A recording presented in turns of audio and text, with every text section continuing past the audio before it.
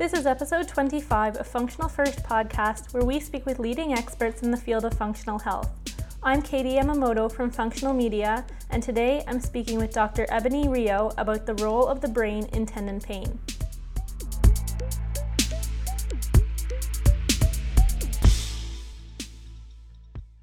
So, thank you for letting us interview you today. Can we start by having you introduce yourself? Sure. Thank you very much. My name's Ebony Rio. I'm a postdoctoral researcher at La Trobe University, but a physiotherapist by trade. And what are your main areas of research? My main areas of research, I'm fascinated with pain, I'm fascinated with exercise, and so bringing together neuroscience with physiotherapy rehabilitation. So trying to take some different domains and bring them together rather than investigate these things in isolation because, we're very complex human beings. I know one of the areas you look at is tendon pain. So can you describe how the brain is involved with tendon pain and rehab? Yeah, great question.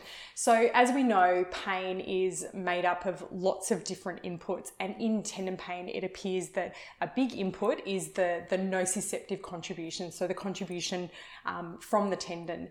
And that's because clinically, the pain remains very localized to the tendon, regardless of length of time of symptoms, and also it's intimately linked with load. So we know that all pain is an output, and we've got all these other modifiers, but we know that this driver is a huge contribution to the clinical picture.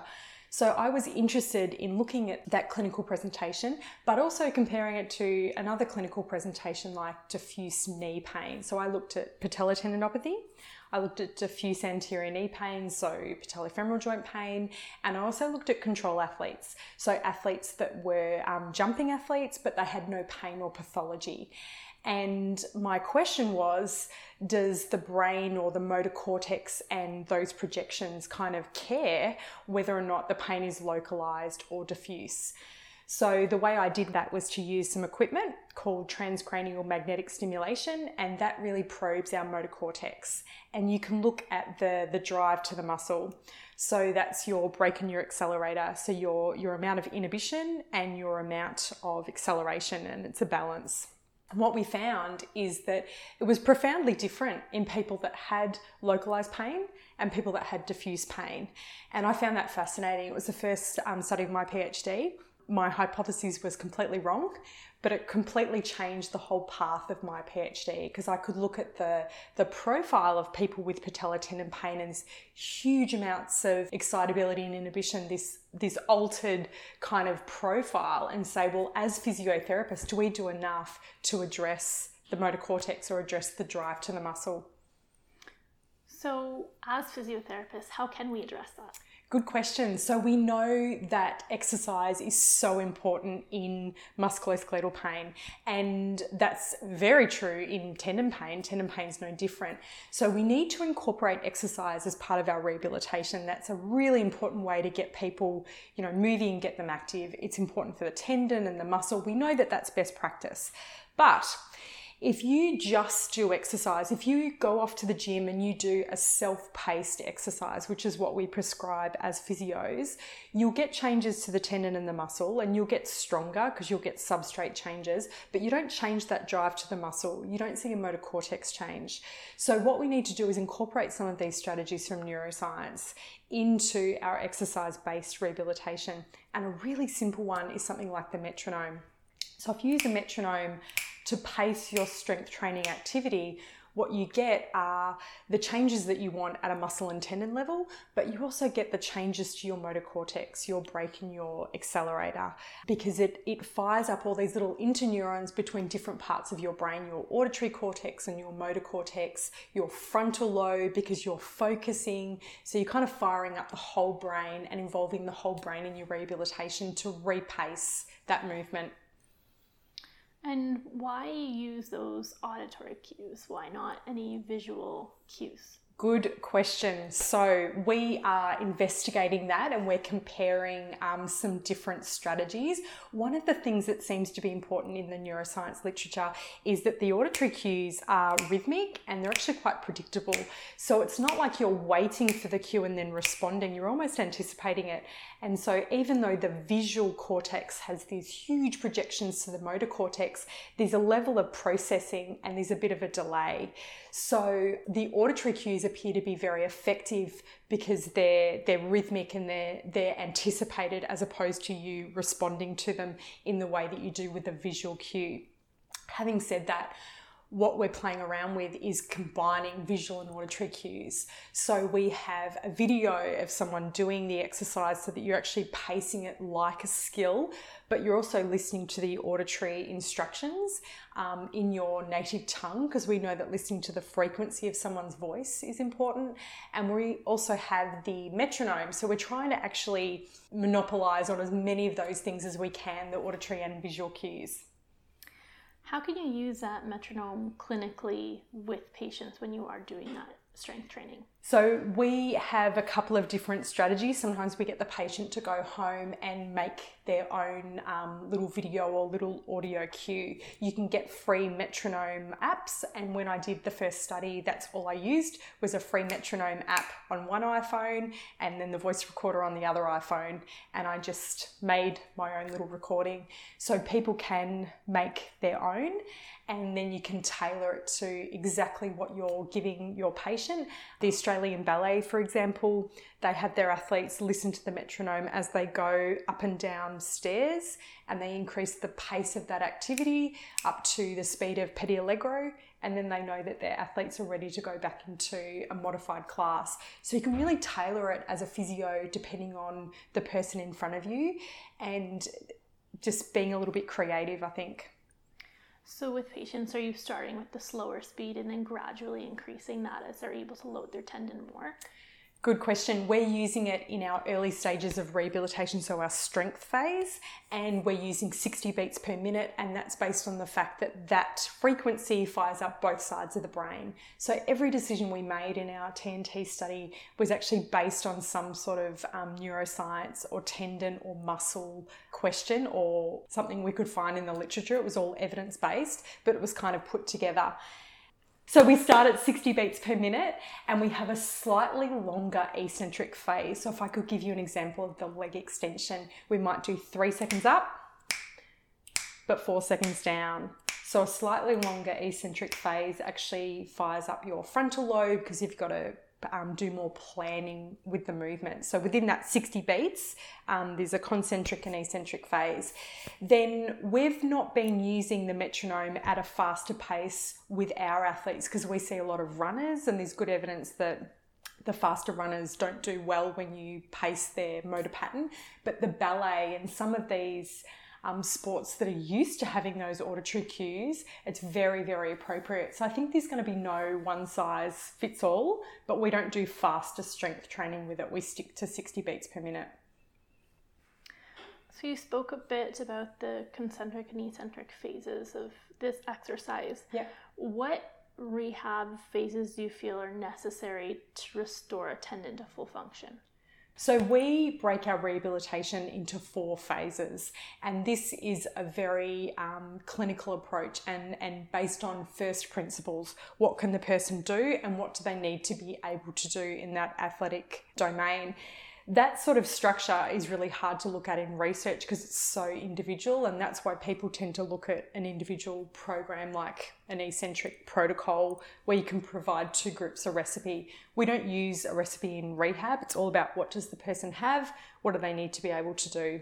And our 4 phases are an isometric phase to reduce pain that we find very beneficial in our people with tendon pain. We have some research in the patellar tendon, and we use that in the short term to bring their pain down. At the same time, we also borrow from our neuroscience, so we use cross-education. So if someone had patellar tendon pain, they would get an isometric exercise for their affected quad, but we would get going on their other side. Heavy and slow, we would be doing their calf, seated and standing. their whole rehabilitation starts. Because if we just isolate out that one muscle, they can't put it together in an athletic way. They can't distribute the force. So our stage 1's isometric for that tendon, but the rest of the kinetic chain. Stage 2 is about strength. So concentric, eccentric, and really restoring the strength in that muscle, but also making sure you've addressed all the other deficits, which is why it's so individual, because some people will have had a past history of an ACL, someone else would have had an ankle injury. So there's no recipe. It's about the person in front of you and their deficits. Then stage 3 and 4 are about teaching that person and that tendon to be springy again. And that amount of spring, again, is really individual. If you want to be able to just walk around without pain and, occasionally play sport, that's very different to an elite athlete. So for a recreational person, their stage 3 and 4, which is our energy storage and release, that might involve energy storage that's really functional, like walking up and down stairs, because you need to be able to step on and off a curb and be strong enough.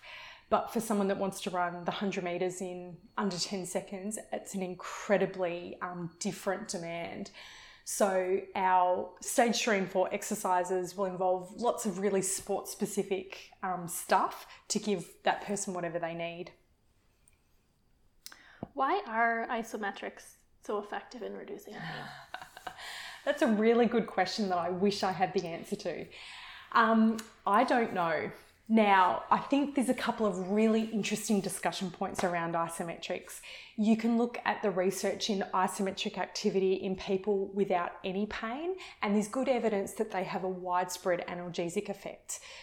So there's something about a low-level isometric, similar to aerobic exercise, maybe some sort of endorphin release. We feel a bit better. We have lower pressure pain thresholds, high pressure pain thresholds. Which way does it go? You have less pain. Okay. So that's what we see in normal people. Then we have this really interesting case of people with fibromyalgia. And if you have fibromyalgia and you do an isometric exercise, you actually have more pain. So it has the opposite effect on your PPTs. So you feel worse with isometric exercise, which again speaks to it being some sort of descending inhibitory kind of process. So we have that, and that's really interesting. And then we go to something like patellar tendon pain, which is what I looked at. And I pilot tested the isometric exercise intervention for 18 months. And I started with very low load isometrics. And I found that they weren't effective for analgesia. They just weren't affecting people's pain. They'd get off and they'd get a very similar pain score than their pre-isometric. So I was using a single leg decline squat as the pain provocation test. And then I tested really, really heavy isometrics, so 80, 90, 100% of their maximal voluntary contraction. So you can't hold it for very long, but it's not painful for tendon. But again, they weren't getting analgesia. So for 18 months, I worked in time under tension and load.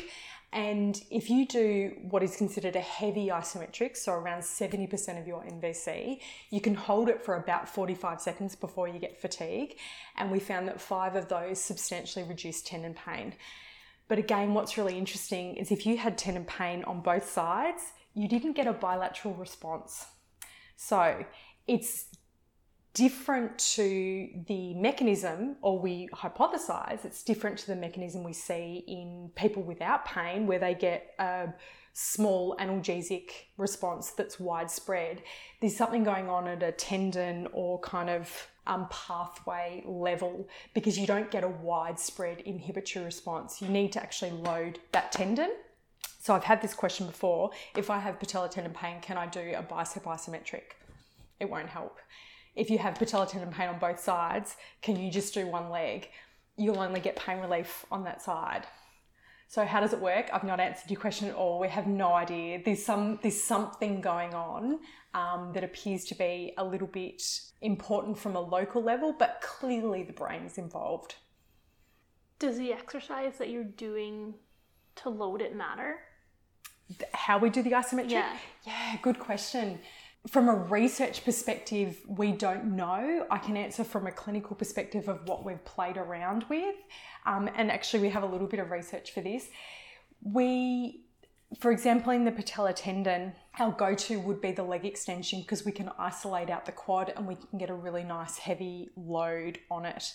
We've also used the isometric squat. So the Angul Bassis uses a seat belt or like a belt that goes around a pillar. And even though it's double leg, as the person squats back, it's really, really challenging for the quad. So it's a fantastic option for people to use. So we try and isolate out the exercise if we can, but we do have options.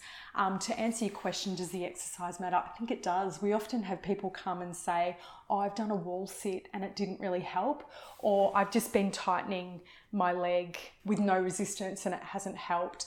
And so one of the things that we frequently see is that the load hasn't been heavy enough. So I think the exercise does matter, but specifically how you do it, I've been asked about 45 versus 40 versus 60. I don't think that matters, to be perfectly honest with you. I think it just needs to be comfortable. So you said that with heavy isometric, with any type of tendon injury, that shouldn't hurt. So if someone does that and it does hurt, does that mean that they don't have a tendon pathology? That's a really good question. So the way I want you to think about tendons is like a spring. And when you do something fast, that's hard for a tendon, or when you squash the tendon and it is under compression, it's painful. So if you're doing a static load, and this is how Jill and Craig first came up with the clinical use of isometrics, is that it's not hard or painful for a tendon because it's static and it's out of compression. So clinically what we see, and this is what we found in the research, is that people might have some discomfort in the first 1 or 2, but it's very low level, but they should feel immediately better afterwards. So what we need to do with our research and even our clinical reasoning is to apply an intervention and then look at whether or not that has or hasn't helped that person to really aid in our decision making. From a clinical perspective, you can argue that some conditions, for example, a patellofemoral joint, a really grotty patellofemoral joint, really won't like a heavy leg extension. So if I put someone on a leg extension machine and I put on a heavy weight and they have increasing pain that's spreading, my clinical reasoning would be to change that exercise. Now, what we call that diagnosis may not matter for us because I've clinically reasoned to do a different exercise for that person. But what we know is that patients like a diagnosis, and so that can be where we can get into trouble about what we call it. But I'm very pragmatic. Does this help? No. What's my next step? So in terms of protocols with isometric versus eccentric versus heavy slow resistance training, what works best? What I would say is nothing works in isolation because you cannot apply the one protocol to every person. Every person is so different, what they came in with, what they want to be able to do. So those things all have a role. Isometrics might be effective at the start. Do we give it every time? No. It's so individual and the person can't stop there because that's never going to restore their function. But equally, if I have someone with a lot of wasting and I give them an isolated eccentric program, just dropping them off a step just for their calf, but they have, a knee issue on the other side, that's equally as kind of short-sighted. So the answer is we use all of those things. We use heavy slow resistance. It's fantastic, concentric, eccentric, restoring that capacity.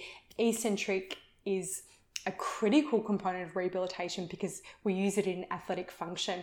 What we don't do is take a protocol from any kind of recipe and just give it to everyone that we see, but they all have a role. Do you think that strength equipment such as weights are important with rehab for someone returning to a sport like running where they don't normally do that strength training? Yeah, that's a really good question. We get this a lot. How important is the gym? And again, it really depends on that person's aspirations. So there are a lot of people that we can really rehabilitate at home, and that's going to be completely sufficient for their needs and their goals. If someone wants to be able to do something very athletic, we need to get them strong enough to be able to absorb the load and really deal with the rate of loading, so that ground reaction force. So, you run, it can be 6 to 15 times body weight loads going through. So we'll often say to people that have never done strength training before, especially some of our runners, it's not a cultural kind of thing to do it. We'll look at them and see if we can commit to a short-term period in the gym. And often what happens is they feel it's improved their running efficiency and they often stick with it. But if they don't want to, that's okay too. But we need to address their deficits, and often that will involve some additional weight that's difficult to get at home and difficult to be really systematic with at home. So things like TheraBands are really variable in the load and they can upset tendons a bit, so we stay away from them. How do you monitor tendon load clinically? Yeah, good question. So clinically, we look at their 24-hour response to the load we've given them the day before. So, and we do that with a tendon load test. And our tendon load tests are different depending on our tendon. So the Achilles, a classic hallmark sign is that morning pain and stiffness. So we might get someone to measure how long they have morning pain and stiffness for. It might be a hop test if it's a higher level athlete. The decline squat is a good option for our patellar tendons for our daily test. The hamstring can be an arabesque. There's lots of different options. It can be a bridge, but we need one test that's appropriate to that person's level, that we can really appreciate how they're going. We also get them to give us an idea of their pain in their sort of everyday life. So if it's the elbow, for example, picking up the kettle is a great one. They'll often do it several times, a day, and they can really monitor how their tendon's going in response to their load.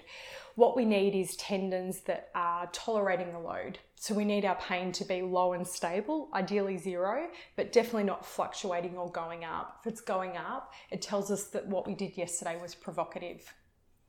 So how much pain are you okay with people experiencing when they are exercising and moving? I'm okay with what they're okay with, because what I don't want to come in and tell is to tell them what they should be putting up with, because it's so variable. You have athletes that are prepared to put up with a lot of pain in some situations, and that might be appropriate. For some people, they're very uncomfortable with it. So what we try and do is educate them that this is not damaging. They're not doing tissue damage. Sometimes their tendon will kind of let them know, especially at the start of activity, but we'd reassure them that we feel very comfortable with them continuing and then seeing how they are the next day. And then that's a much better monitor of how they're going rather than pain during activity. So it's very much a shared decision making, but a lot of reassurance around the pain not being damaging. So if someone had a resting pain level or was just a bit uncomfortable for them, they did exercise and then the next day it went back down to that, you would be okay with that? Yes, and we would spend a lot of time doing education and explaining all of these concepts around your tendon's talking to you. We just want to help teach you when to listen to it, and that their pain stability is really important, and that, feeling the same or better the next day is exactly what we're after. And so patient expectations are critical, because if people are expecting, zero pain, it's good to have that conversation. And if they are feeling worse the next day and they have that higher resting pain level, then you just back off on how much they are doing. Yeah, so we teach them, I've got a bit of a smiley face system. And so what I do is teach them that if their tendon pain is the same or better and they've got a smiley face, then what they would do is increase their activity the next time they do it. So an example would be, if we get you doing your strength exercises 3 times a week, but you're also doing some springy type activity, you're good enough to progress to some springy type activity which loads our tendon, I might start you with some skipping. If I get you to do 3 lots of 30-second skipping and the next day you feel good, your Achilles tendon is the same as it was the day before, you get a smiley face. The next time you did that skipping, I might get you to do 3 lots of 40 seconds. If you, this is my neutral face, so it's 2 eyes and then a flat line neutral face. If you're not sure about the activity, even from like a cardiovascular perspective or a different injury, if you just think, I don't know, you repeat the session. You don't have to go up. So your next skipping would be 3 by 30. If you were sore and we just got the load wrong, for whatever reason, we bumped you up too quick, then what I would get you to do is you could actually do a couple of days of isometrics if you were a bit symptomatic. Keep going with your strength training because it won't provoke a tendon because it's slow. And then the next time you do your skipping, I might get you to do 3 by 20 seconds or 3 by 15 seconds. So we just modify based on your response to load, but we don't ever have to rest. We've always got a way of loading our tendons and loading our body that just responds to what the tendon's saying and what their body's saying. How often do you suggest that people do that quick movement to keep those tendons recovering? So during rehabilitation, or one of the hardest things for tendons is that fast stuff. And so what we suggest is that they have a couple of days between those high tendon loads. And by high tendon load, we mean the springy, the energy storage. And so if you have time between that load, you have the opportunity to listen to the tendon. And if you back up a few of those days in a row, you can really blow the tendon up. You can really make someone quite sore. So we recommend a couple of days in the beginning between loads while we're just increasing that person's springiness. But at the same time, some people have to get back to, tennis tournaments or multiple loads within a week or multiple loads even within a day. So sometimes that's where you have to eventually take that person's rehabilitation to. But in the early phase, just dip your toe in the water and see how they go. Are there any outcome measures that you use clinically? Yep, so our longer term outcome measures, so a month or longer, we would use the VISA scores, so the VISA A, VISA P, VISA H, VISA G. Then there's the tennis elbow one if we're looking at the elbow. In terms of the other outcome measures that we use, we would have our daily tendon load monitoring, and then we also would, as David Butler would say, meet the person at their story, find out something in their life that they aren't doing for as long, or, something that we can kind of keep an eye on that they might be getting back into. It might be, something they really enjoy. It could be walking, anything. And then we have specific outcome measures at the gym that relate to their requirements. So if we have quite a high level athlete or a jumping athlete, we have some requirements based on research of where they need to get to in terms of different exercises, so their leg press and their calf capacity, so that we can really progress people through rehabilitation with confidence. We're not sort of going, I hope they're ready for this. You're going in with some confidence that they've got the strength to progress to that springy stuff. Are there general timeframes for recovery? That's the other question we get all the time. It's a really good question. It depends entirely. This is such a cop-out answer, but it depends entirely on that person's start point and what they want to be able to do. If they start off at a very low level in terms of their strength, or they've been immobilized, someone's put them in a moon boot and immobilized them, and they want to be able to do something very, very athletic, we know that we're looking at months in the strength phase. We then know that we're looking at a period of time in the energy storage phase. If they then need to get back to back-to-back loads, we also need time to introduce all of those things. So that could be a really protracted rehabilitation that you're looking at months. If someone's coming in with an acute overload, they've got reasonable underlying strength, but not too many deficits, you're rehabilitating a few things, progressing them back in, that's much, much shorter. So we would say there are general guidelines, but we'd only give them after we've done the subjective and objective assessment, to give them an idea of how long this will take for them. Told you it was a cop-out. It seems like with tendon research, there's a lot more with the lower extremity than the upper. Why is that?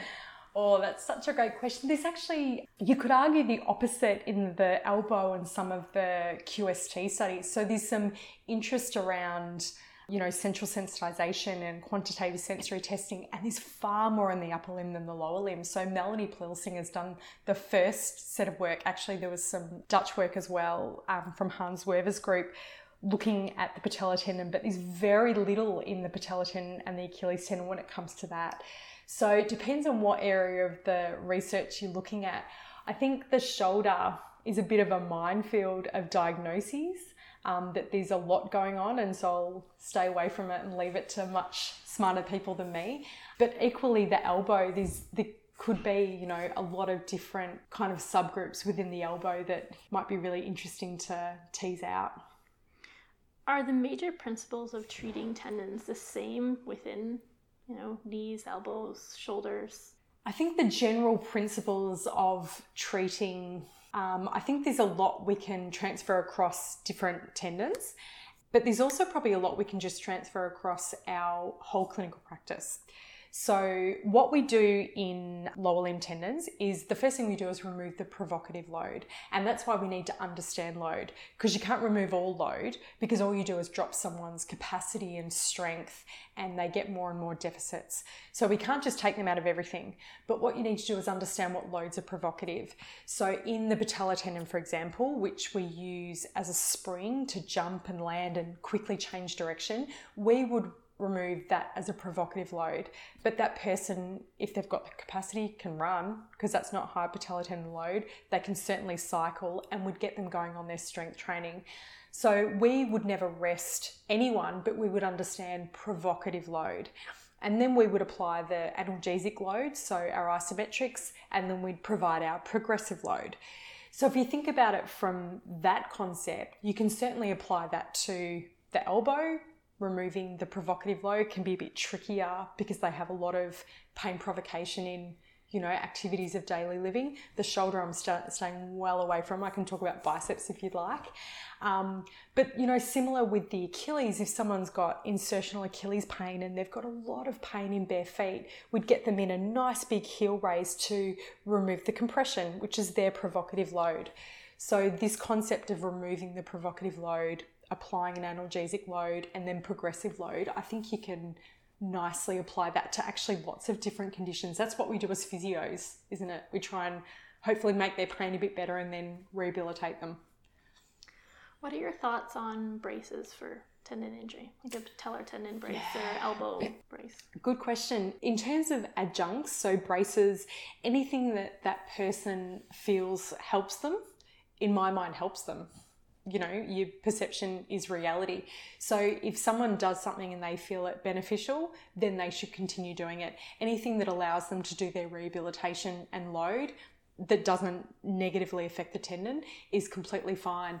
I think clinically people's kind of feedback is really variable. It would be rare that someone comes in that has found it really useful, but if they do, absolutely no problem with them continuing it. The Dutch looked at taping, for example, and they found that placebo taping and patellar tendon taping were both effective and are both of the same magnitude, but the clinical amount was actually very small. So there was a statistically significant improvement, but whether or not that was sort of clinically relevant was pretty low. But if it feels good, that's fine. Completely fine. We recently spoke with Dan Harvey about virtual reality and its use in chronic pain. Yep. Do you think that virtual reality can have any use in tendon rehab? So this is my new fellowship.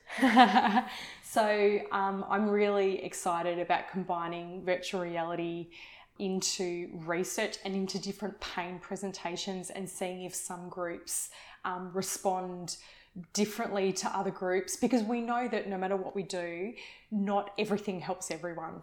So we need to find out what helps certain people and try and have some baseline characteristics that might give us some indication of who that would help clinically.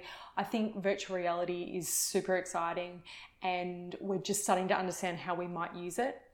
One of the things I'm really passionate about is combining these techniques with exercise, which is similar to what my idea was in my PhD, because if we just distract someone from their pain, but we've done nothing about their calf capacity, their quadriceps, their glutes, if we've done nothing about actually improving their ability to load, as soon as they take the glasses off, they can still have pain walking around or pain jumping. So I think we need to understand, how complex pain is and how complex individuals are and how we can target different things to really get a good outcome. So I'm really excited about combining exercise with VR to see if we can change pain and, make it a bit more interesting as well, because most of what physios prescribe is boring as batshit.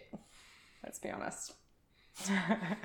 So we have amazing people. So the University of South Australia, so Ross Smith, their software guys are incredible, and they've written a program where you can look at your avatar in the mirror, not your avatar, but an avatar, and what we can do is play around with the gain of what your avatar's doing in the mirror. So we can actually write a program, or we can take a particular file type from a picture and, you know, use it as well, which is good because then we can isolate out different questions to know like what's the most effective illusion and how do we immerse people really effectively. Because one of the downsides of putting you in Santorini is if you look down at legs, you don't see your legs.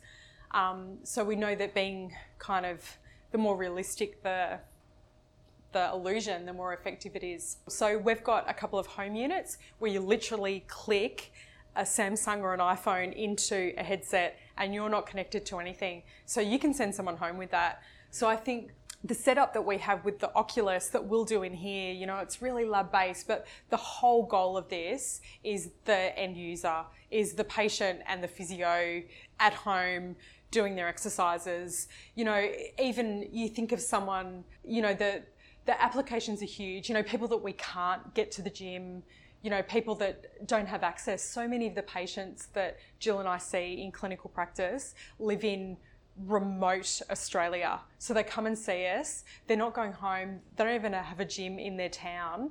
You know, we need exercise-based interventions that are engaging, that actually work, and that, you know, are really accessible for people. What is still unknown in the treatment of tendinopathies? Oh, how long have you got?